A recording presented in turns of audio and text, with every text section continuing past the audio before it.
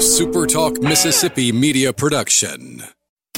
And now it's Coast View with He's the Ricky former Matthews, president brought to you and by publisher of the Sun ATJ Herald. Systems and Now Networks he's on the Super radio. Talk 103.1 Welcome FM. to Coast View with Ricky Matthews on Super Talk Mississippi Gulf Coast 103.1. Welcome to Coast View, the show that every single day celebrates the men and women who are making coastal Mississippi such an amazing place to live, work, and play. This week, we're celebrating the 2-year anniversary of Coast View. View, incidentally, VUE, the visual perception of a region. Just thought it fit perfectly to what the tone and goals of this show were all about. Tomorrow, Kyle and I are going to take the first part of the show and just reflect a little bit on the past year. It's been a heck of a journey, and we really appreciate you joining us every day to celebrate and learn, like Kyle and I have learned, and we'll reflect on how much we've learned tomorrow. Hey, we've got a great guest today. We're going to be talking with Gerald Blessey, a visionary, former mayor of Biloxi, a prominent local lawyer. But before we do, I wanted to share something with you. I was going through some of my I get a bunch of newsletters every day. I mean, you wouldn't be surprised to learn that based on the fact that I came from the media industry, was a publisher for the latter part of my career for sure, and had tremendous responsibilities in digital media in the later part of my career. And I'm a follower of what's happening in the world. And so I'm very interested in looking back now as Gallup and Pew and other research organizations begin to sort of capture the changing mood in America. How has the pandemic changed things? How has the political environment changed things? And, I'll share a few things with you as we go through this, but I thought it was interesting, this particular finding. And, personally, as a Catholic, as someone who has a strong belief in God, it's interesting to see the changing moods in America as it relates to religion. And I wanted to share the first part I'm going to share with you comes from the Gallup poll, and then I'm going to share a little extension of that came from the Pew study. But it said this: partly because of younger generations shift away from religion, the percentage of Americans who reported being a member of a church, synagogue, or mosque fell to a record low 47%, according to the 2021 Gallup report. This finding represents the first time in Gallup's trend since the 1930s that less than half of U.S. adults have claimed such membership.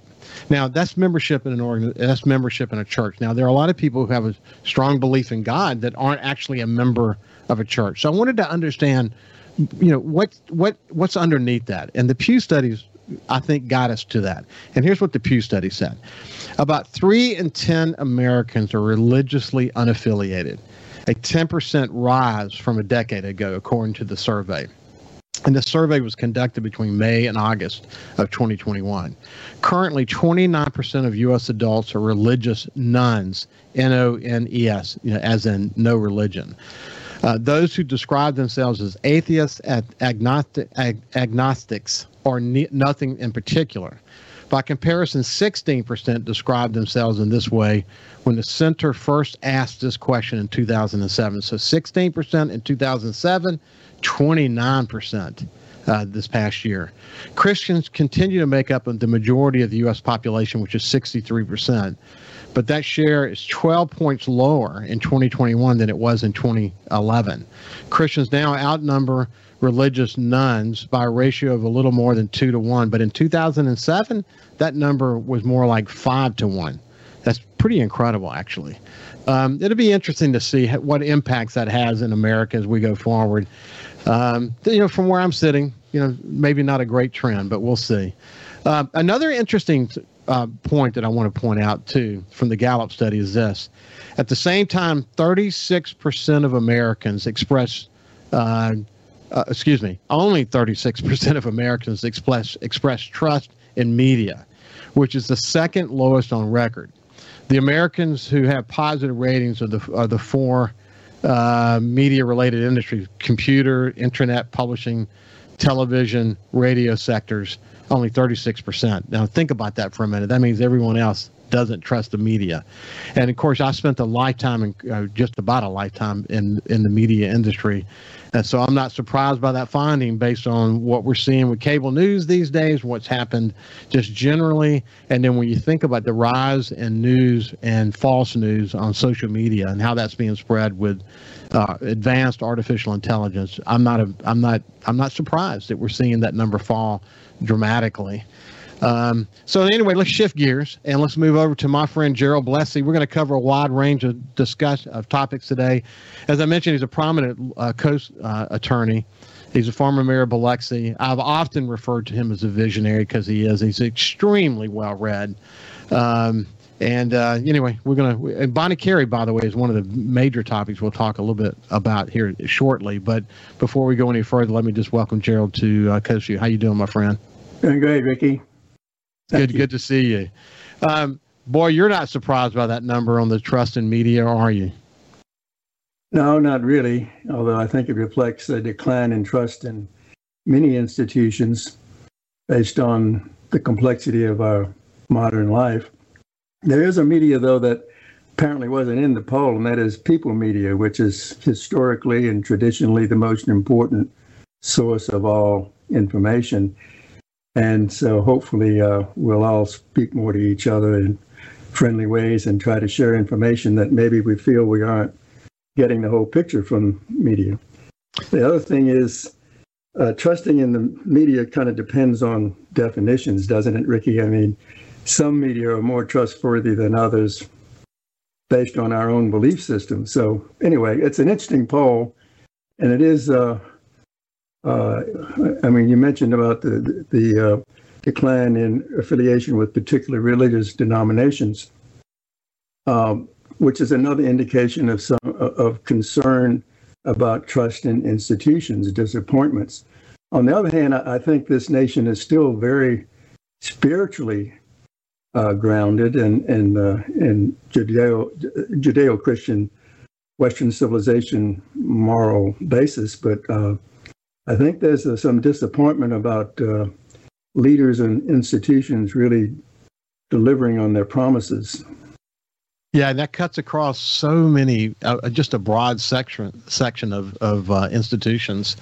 You know, I've had a growing concern, and we won't go into great detail about that today, but I just mentioned it a few minutes ago. I think when social media came about, and they had certain protections, that publishers don't have protections. We had to be responsible for the content we disseminated.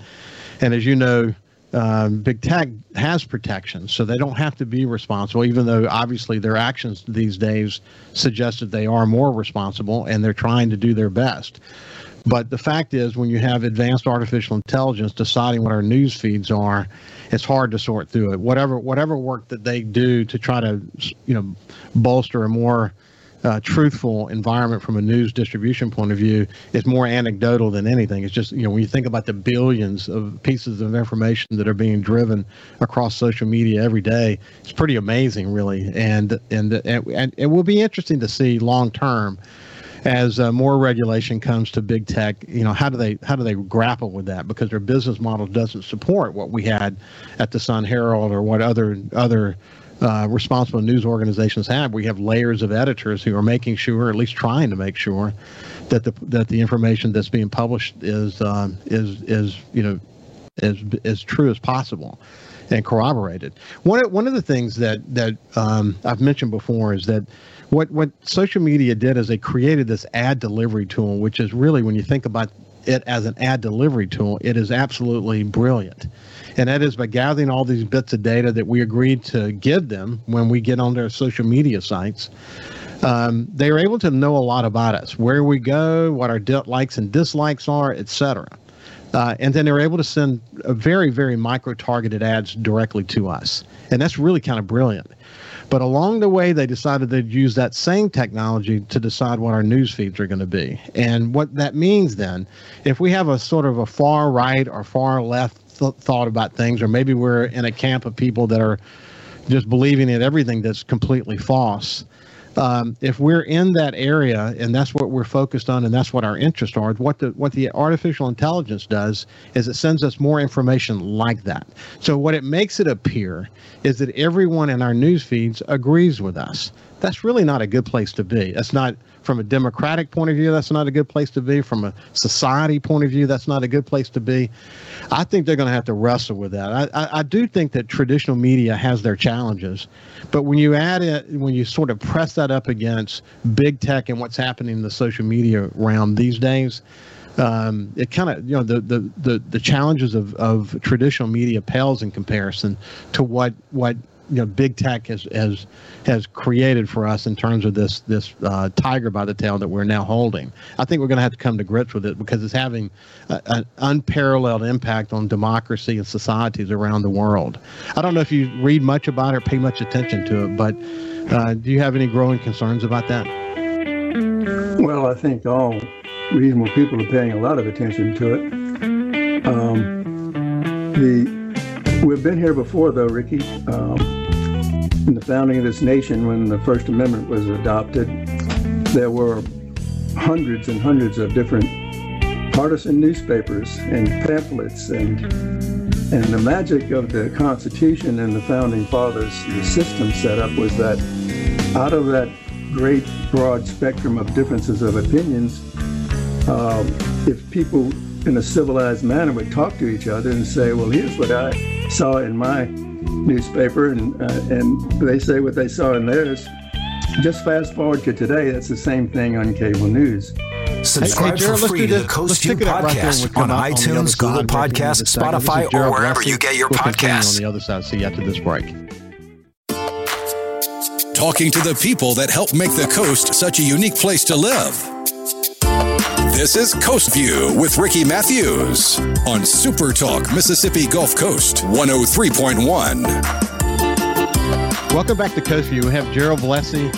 He's a prominent local attorney. He does work for the city of Biloxi, but a wide range of work. He's a visionary, the former mayor of Biloxi, someone who I've had a lot of respect for many, many years. And we were talking about the fact that 36% of Americans actually express trust in media. That means the rest of America doesn't. And he was, talking about going back to the Founding Fathers and the fact that there have always been some challenges around media. Probably today they're more significant. But when we went to break, he was beginning to talk about the evolution to cable. And why don't you pick it up from there, Gerald?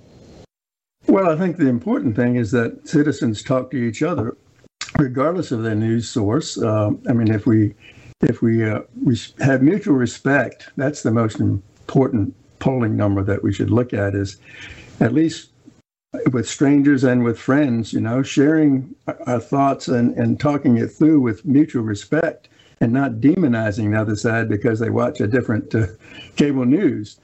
And with that kind of fundamental civic action, I think that's the cure to so much of the problems with artificial intelligence and the whole advertising, attention, sales business method that they have. When attention is currency, then sometimes truth goes out the window because human nature, will react more quickly to really dramatic things that or that appear to be dramatic, and so what the problem we have, I think, is that we've lost a lot of the local coverage because of the decline of newspapers, which in my view is unfortunate, but you do have a lot of local coverage by choice among your friends. There are podcasts, there are all kinds of things, just like what you're doing, Ricky. So I think that going back to the Founding Fathers, the great check and balance, on misstatements is the common law of libel and slander, which, as you mentioned, the cable companies are not considered publishers, so they're not responsible for harmful things to other people. Now, it's not just that part, but it would be helpful, I think, to bring back more of the traditional centuries-old check and balance of libel and slander about untruth and misrepresentation. The problem, though, is bigger because it's the contest of ideas between what one person thinks is true and another person thinks is true in terms of public policy. That's where I think it's so important to have live, open, public meetings and debates. I mean, the other thing is decline, is public hearings. So many people want to go into executive session or not even have a meeting at all and just make decisions, and here it is. And there's so much we can talk about on this level, but I just think more gatherings where people meet in a responsible, mutual respect for discussion, not just in classrooms, but in civic actions. I mean, we still have, fortunately, locally, a lot of civic clubs, and you can have a speaker and question and answers. That's what we need more of if we're going to weather this storm of misinformation and disinformation. Alberto Ibargüen always, the president of the Knight Foundation always pushed really hard on the point that what we need is a way to disseminate unbiased, truthful news and information locally. He believed that there's too much noise on the national stage to begin to even sort through it. That the real democracy happens locally, and that people need to get the information they need, and then they can make the choices that they want to make. I remember just coming back to one point you made about this whole notion of a civil discussion. And I remember when we first started having that at sunherald.com commenting. And man, we had teams of people that were trying to moderate the commenting so that, civility was maintained. And then we had a third party vendor that we hired, and, one thing led to another, but we were always really focused on making sure that there was, there were community rules that needed to be followed, and that people followed those rules. And if they didn't, they were kicked off. But then, of course, social media comes along, and the moderating kind of goes away. And now, what we learned back in those days is that people, when they were sort of in their bedroom, not having to look someone in the face, are much more willing to say something to them that they're not going to say to them if they're actually looking at them in the face. Or social media has taken all of that and put it on steroids. And I wish that, I'm afraid that the genie's kind of out of the how do you say, what's the phrase, genie out of the bottle? And that it's going to be hard to put the genie back because we're in this different place today, and oftentimes civility doesn't rule, and that's a sad place to be when we're talking about public discourse. Certainly on the national stage, I don't even know how to begin to sort through that, but locally, and again, I think that's one of the reasons Coast View has gotten some tractions, because it gives people an opportunity to understand what it takes to make a community tick. It takes so many different dimensions working together simultaneously, focused on trying to improve the situation, and trying to get to the nut of the right information so that we can make good decisions. At the end of the day, that's what we're trying to do. I'll give you the last word on that, and then we'll shift gears and talk about your work with the city these days. Any final thought on that? Well, I'm a fellow Catholic like you, and you recall, Vatican II and Pope John the 23rd and on forward, the whole ecumenical movement, that is talking with other people of other religions, sharing with other Christian denominations their views, and talking it through, and it develops mutual respect. I'd like to see the churches do more of that today. I think it would help, in terms of ethical and moral analysis of public policy. My son Justin's up in New York and lives in New York City, and he is a member of the Catholic Church there. He's very, very good Catholic, but he's also a member of a non-denominational group. So people from all over the world have come together, and he just shared some incredible stories about their conversations with one another. That's sort of what you're talking about. Right. Really smart people that have come to the city, and they they might be Baptist or Methodist or Muslim or whatever it might be, but they're coming together as a group so they can get to know each other's diversity of thoughts, and they're learning so much from one another. And it's great to see Justin engaged in that kind of conversation, but we should certainly do more of that. That is for sure. Okay, so let's shift gears. We'll come to the Bonnet Carré Spillway here shortly, but you've been engaged with the city of Biloxi. You've been working on a number of different projects there. Give us a sense of the work that you're doing these days. Well, right now, I'm pretty much concentrated on Tidelands litigation with the city. We're involved in three pieces of litigation right now with the Secretary of State, who continues to have a radical view of the law, trying to reverse the Tidelands law of 150 years, almost 200 years. But the courts, hopefully those will be in the two of them in the Supreme Court in Mississippi now, and the third one is in a trial that will resume in February. The other thing I've been doing for the city is really as special counsel to head up the Mississippi Sound Coalition, and that's to try to protect the Mississippi Sound from the kind of algae bloom that happened from the Bonnet Carré spillway in 2019. And it is a huge, huge long-term challenge, because that bloom occurred, Ricky, as you know, because of what was in the water. It wasn't just the fresh water that was changing the salinity that killed the oysters. It was the nitrates and phosphates that were coming from fertilizers and animal manure from pig farms and so forth, all up and down the Mississippi Basin, which is 31 states, and that's all coming down the Mississippi River. When there is a release, like at Bonnet Carré, it comes into Pontchartrain and on over. It went all the way to Mobile Bay and had this algae bloom because there's the nutrients for algae. It was food for algae, and of course it became toxic. When there's no opening, it just keeps going down the mouth of Mississippi, and we have a dead zone out in the Gulf. And so my great fear at my age is leaving whatever I can do to try to turn that around, because without it, the Mississippi Sound will be dead in another generation or two, and it's going to be hard to bring it back.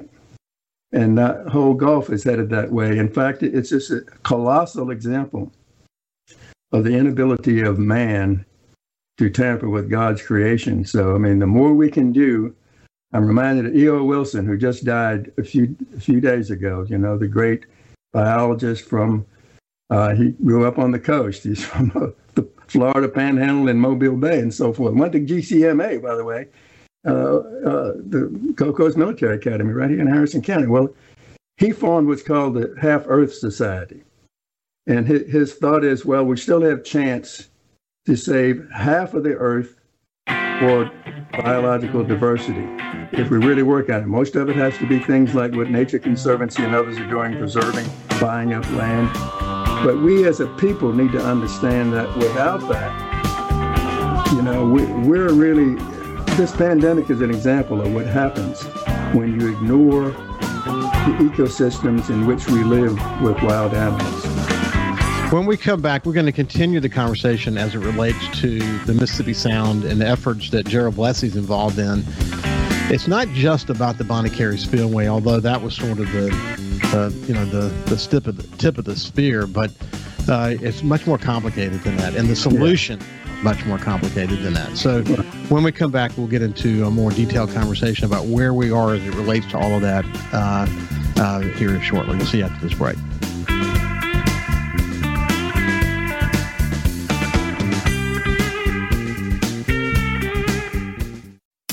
And now, it's Coast View with Ricky Matthews. Brought to you by AGJ Systems and Networks on Super Talk 103.1 FM. Welcome back to Coast View. We've got my longtime friend, Gerald Blessey, someone who I respect as not only a visionary, but a quite accomplished lawyer, and someone who has incredible passion for the Mississippi Sound. When we talk about the Bonnet Carré spillway, I mentioned it as sort of the tip of the spear, because what happened in 2019 with two simultaneous openings, it created the algae bloom. But this is not a problem that just suddenly appeared. This is a problem that has been, simmering for quite some time. And I think that what happened in 2019 did create the coalition. It did create more energy around the legal maneuvers. It created more focus on the Corps of Engineers and who they're accountable to, et cetera, et cetera, et cetera. And now we're in this place where we got at least some focused energy around what the possible solutions might be that could help us protect the Mississippi Sound. But this, before we get into what some of those things are, it's hard to do in an environment where our leaders have so many conflicting objectives happening simultaneously. How do we get the focus on this the way we need to? Public education as much as possible, like this show and hopefully hundreds of others. You're right. The Bonnet Carré algae bloom in 2019 was a wake-up call for what had been going on for many, many decades. That is, man's alteration, mankind, our society, right here on the coast, altering the shoreline and the marshes. When I authored the Coastal Wetlands Protection Act in the legislature in 1973, it was because about 5% of the marshes per year were being filled in by real estate developments for residences, which is clearly not what the Tidelands Law is for. And so that was designed to slow down that and try to reverse that. It's been somewhat successful, but it's just an example. I mean, Ricky, when I was growing up, I'm a little older than you, before the sand beach was pumped in, we had a seawall, and I could walk down, grew up in Holly Street in East Biloxi, and I could walk down to the seawall and to the little beach outside that. And, you could throw a cast net and you could have supper right there with one net. And you could throw a chicken neck on a string and catch a dozen crabs almost immediately. And so, I mean, it was so plentiful. And what happened to the Mississippi Sound is accumulation. The ecosystem has dramatically declined. I mean, Louis Cometa will tell you, about the dolphin population reduction, as will Mobu Silangi. Part of that is because of loss of food. And one of the reasons we've lost so much food is because they have poke boats out there taking so much of their food, which is the sardines that they eat. That's pogies, I mean, not that that's a business in itself, and we understand that, but we really don't realize what happens here. Then the grass beds. We had grass beds all the way from the shore to Ship Island. And now they're almost gone. And that wasn't the Bonnet Carré that did it, although it made it worse. It's our own runoff and pollution from city streets. When every time your car leaks oil onto a city street and it goes out through those pipes into the Mississippi Sound, it's putting hydrocarbons in there that are not naturally supposed to be there, and that's causing problems. I mean, it's just accumulation of things. How do we solve it? People have to come to grips. We all have to understand, if we want to preserve our way of life, we must study these things. We must be serious, and we must expect our elected officials to be able to walk and chew gum. We've got to do more than one thing at a time. We have a tendency in public policy to react to the urgent, to the acute problem, just like we do in healthcare. You have a heart attack, everybody's worried about it, but preventing heart attacks are much harder. Preventing them can be done. And so I'm using that comparison. The whole sound and our ecosystems here, which depend upon the marshland, Back Bays and all the rivers and all of that, you've got pollution going from it's not just coming from Iowa, it's coming from the Pearl River all the way down, and the Jordan River and the Biloxi River. So we got to think about that. There's one other thing, and I know this may be like heresy, but it really isn't. The seawall and the sand beach did away with a natural shoreline, which was contributing a great deal of the natural nutrients that would go into the Mississippi Sound. Seawall was 1926, 1950s, early 50s with the sand beach. And if you'll look, like when Oyster Bayou there at Beauvoir is a great example.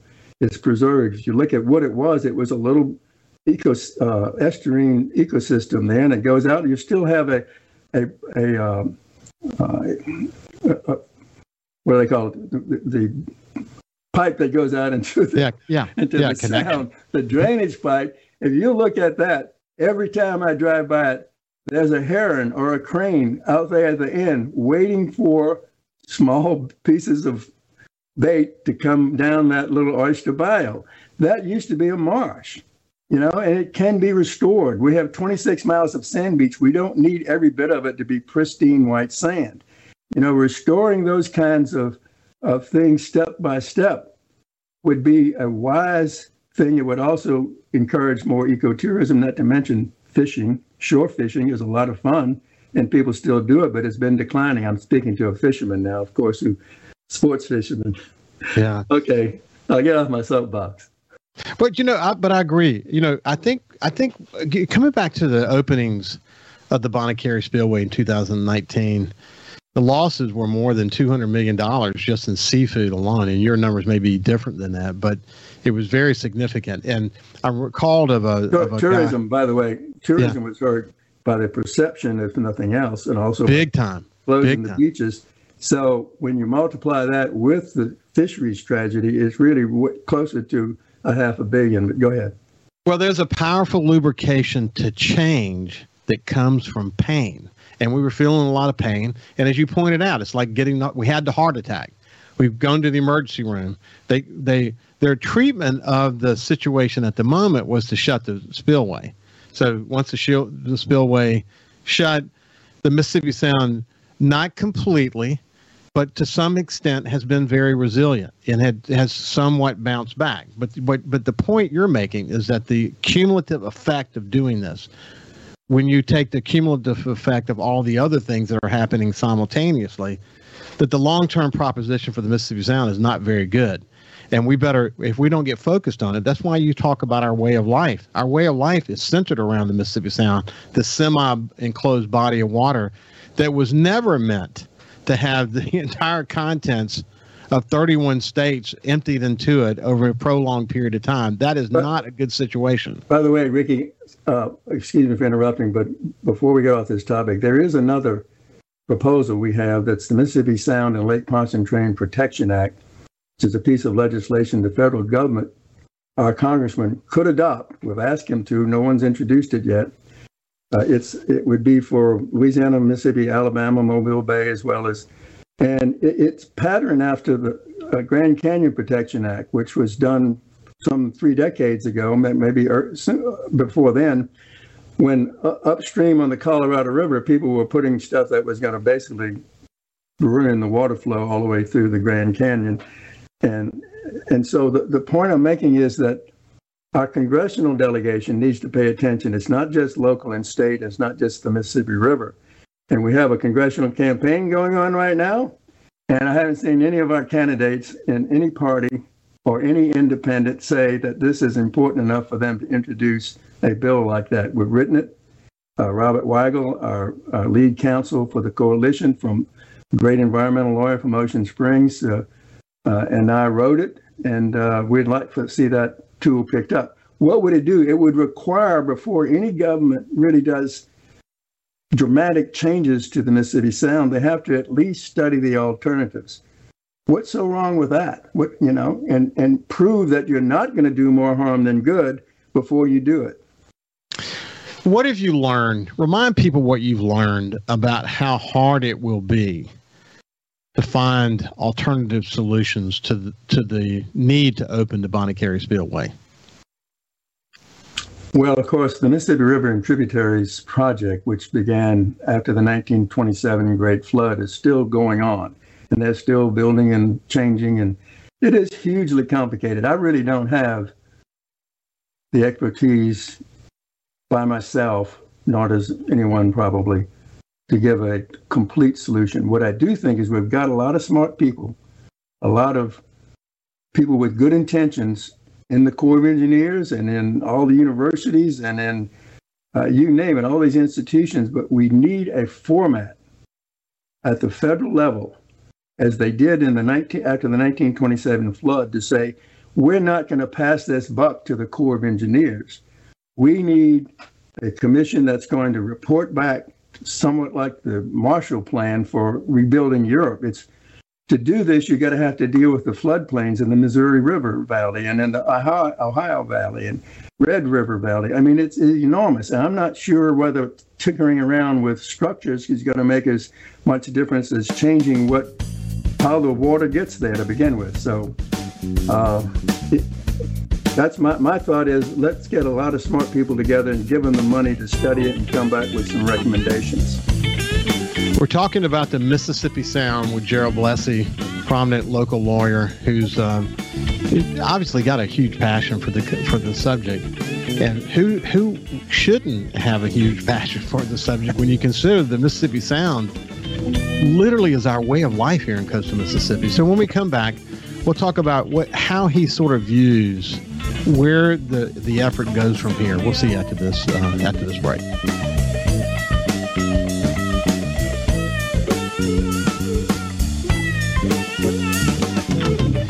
You can also listen live to Super Talk Mississippi Gulf Coast 103.1 on your Amazon Alexa devices. Once you've enabled the skill, just say, Alexa, open Super Talk Mississippi Gulf Coast. This is Coast View with Ricky Matthews on Super Talk Mississippi Gulf Coast 103.1. Welcome back to Coast View. I have Gerald Blessey, who is a local lawyer who's deeply, deeply engaged in conversations about the Mississippi Sound, about actions of the Corps of Engineers, the Bonnie Carey Spillway. In fact, during the break, Kyle brought up the Morganza Spillway. And let's remind people, the reason we have these spillways to begin with that are stationed along the Mississippi River are sort of, when we have huge floods north, it's to protect the city of New Orleans. And by the way, no one engaged in these conversations believes that New Orleans should be allowed to go underwater. The question is, what's the best approach that can also protect the Mississippi Sound? And it's super complex. Currently, though, by law, they're not required to monitor or to be aware of any impact on the Mississippi Sound, and that actually plays into some of their decision making. But Gerald, let's come back. Talk about the Morganza for a second and its relationship to the Bonnie Carey and laws that are in place that may want to understand what's happening on the Louisiana side, but not necessarily on the Mississippi side. It's just so complex. Well, Morganza, of course, is one of a number of structures, the old river control structures above that, and then you have others below New Orleans, the Bonnie Carey. You have levees all over the place, and that's part of the equation. It's the engineers and scientists have been looking at this for years. Of course, there are some differences of opinions about when something should be opened or not. Of course, we all want to preserve New Orleans, no question, but there are other preservation problems too. For instance, if you're not careful and you open Morganza and it breaks down and you can't control the river and it changes course and goes to the Atchafalaya and that becomes the new Mississippi, which can happen, that's disaster for everybody. And so, I mean, there's a measurement of what you can do and when you can do it. The law in 1927, when they formed the Mississippi River Tributaries Project for the Corps to manage the river, more so it already was, but it gave them new charges. Structures like Morganza were built to try to help modulate, when things would be open and not. And there's a standard about when you must open it at a certain level, just like the Bonnie Carey. What we want a new EIS to do is to have them study is that, well, not just when you must open, but what if you open it sooner and close it sooner in relation to the others? I mean, we think that, for instance, in 2019, had they opened the Morganza some early and relieved the pressure on the Bonnie Carey could have closed sooner. New Orleans would not be flooded either way. And we wouldn't have had the algae bloom because it was the warm months when we still were open, Morganza never opened, that we had this toxic algae bloom. Now, one of the problems, though, is that if you clean up the water, you still have fresh water that has got to go somewhere. That problem has not been solved. And we're going to have the Morganza be part of the equation, but also the diversions below Morganza that they're planning at Mid-Breton Sound and Barataria Sound, also the old river structures above that and the structures above that, and the levee system. I mean, it's amazing, if you dig the river deeper, and have the water, more volume of water flowing, you got more water flowing faster downstream. It hits a curve, it's going faster, so it can scour out the levee. I mean, it is a complicated system. And I'm not an expert on it. I've read a lot about it, but there are a lot of people who have spent a lot of time studying, and we need to have them in a process that is not adversarial, not in lawsuits. We don't think lawsuits are the answer. Lawsuits that we've got is simply to say, please go study this. They can do that tomorrow without a lawsuit if the Congress would make them do it. And I believe that's important that our federal delegations in both of our states, all three of our states, and all 31 states should say, look, we can't keep kicking the can down. We can't keep punting this. There is going to be a flood, Project Flood they call it, which I think is like 3 million cubic feet per second. That's going to happen. It almost happened in the 50s, by the way. And has almost happened since then. The prediction for rain in the upper Midwest for the next 15 years is a lot more rain than we've had in the last 15 years. Think about that. That's not even counting the snow melt coming off the Rockies and all these other things. We had better pay attention to this, we being the United States of America and all of our congressional delegations, not fighting one state against another or one group against another or farmers against fishermen, but saying, look, we've done bold things before in this country. We're the greatest country in the world. Why are we exceptional? Because when we get together, we make good things happen. Let's look at this and treat it like the Marshall Plan that restored Europe after World War II. I mean, think about it. You know, we can do it too, right here in our own heartland. It seems like a really, really rational and valid step to just say, let's study the hell out of it. Let's understand the ramifications of each of the decisions that we make and start to really reflect on certain improvements that we can make in the flood control program and how it could affect positively. And then fund those improvements too, by the way. You got to fund improvements and also fund those improvements. For instance, some of it may be restoring floodplains in the Midwest that have been dammed up and all kinds of things have happened to it. I'm not talking about taking it away. If you have to do it by eminent domain, you should pay for it, of course. Yeah. No one should suffer from this. I'm not saying that the farmers and the pig factories in the Midwest should bear the whole brunt of cleaning up their water. I mean, we've done that, with municipal sewage. The EPA paid for most of those plants. Anyway, what we have here, we have to marry thought with action. We have to think like people of action and act like people of thought. That's what we need to do.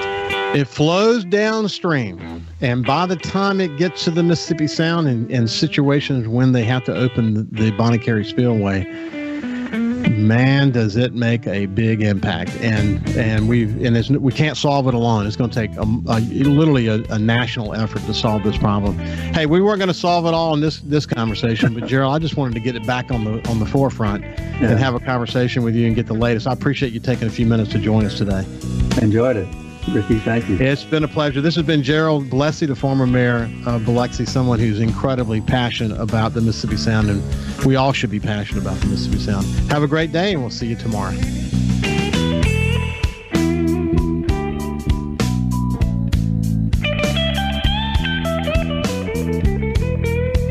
Follow Super Talk Mississippi Gulf Coast 103.1 on Facebook. Facebook.com/SuperTalk MS Coast 103.1. A Super Talk Mississippi media production.